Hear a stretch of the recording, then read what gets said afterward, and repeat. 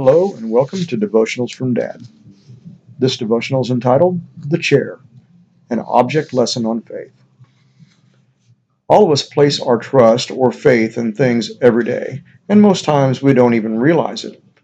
A lot of us are sitting in a chair here in our church this morning. A chair or a pew. You didn't even think about it twice before you sat down, did you? You know what a chair is supposed to do, and so you trust it's going to hold you up. So for the most part, you sit down without a second thought. Sure, maybe there have been a few chairs in your life that you've encountered that you looked at them and you wondered, will this hold me up? Probably because it looked a little weak or maybe it wobbled. But for the most part, we don't worry about where we sit. Just imagine what it would be like if every time we sat down we had to test the chair just to make sure it would hold us up. It would take forever and it'd be so awkward. Hebrews 11, verse 1. Now faith is confidence in what we hope for and assurance about what we do not see. Here are some examples of persons in the Bible that had great faith. First, the Roman officer from Matthew 8, verses 5 through 13. A Roman officer came to Jesus and he pled with him to heal his servant. Jesus said, "Well, I'll come and heal him."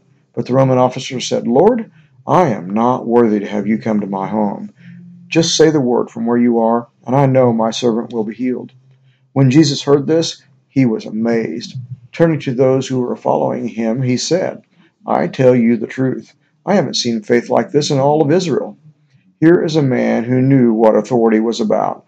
The Roman officer knew that Jesus had such authority that he believed his request for healing of his servant would be given him without the need for the Lord Jesus to personally come.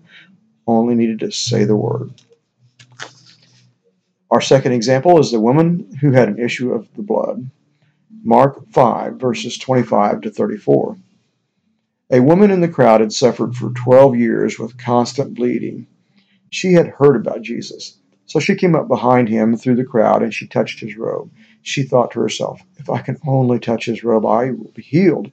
Immediately the bleeding stopped and she could feel in her body that it had been changed, that it had been healed of its terrible condition. Then the frightened woman, trembling at the realization of what had happened to her, came and fell at Jesus Christ's knees in front of him and told him what she had done. And he said to her, "Daughter, your faith has made you well. Go in peace, your suffering is over." Matthew 17, verse 20. He replied, "Because you have so little faith. Truly, I tell you, if you have faith as small as a mustard seed, you can say to the mountain, 'Move from here to there,' and it will move. Nothing will be impossible for you."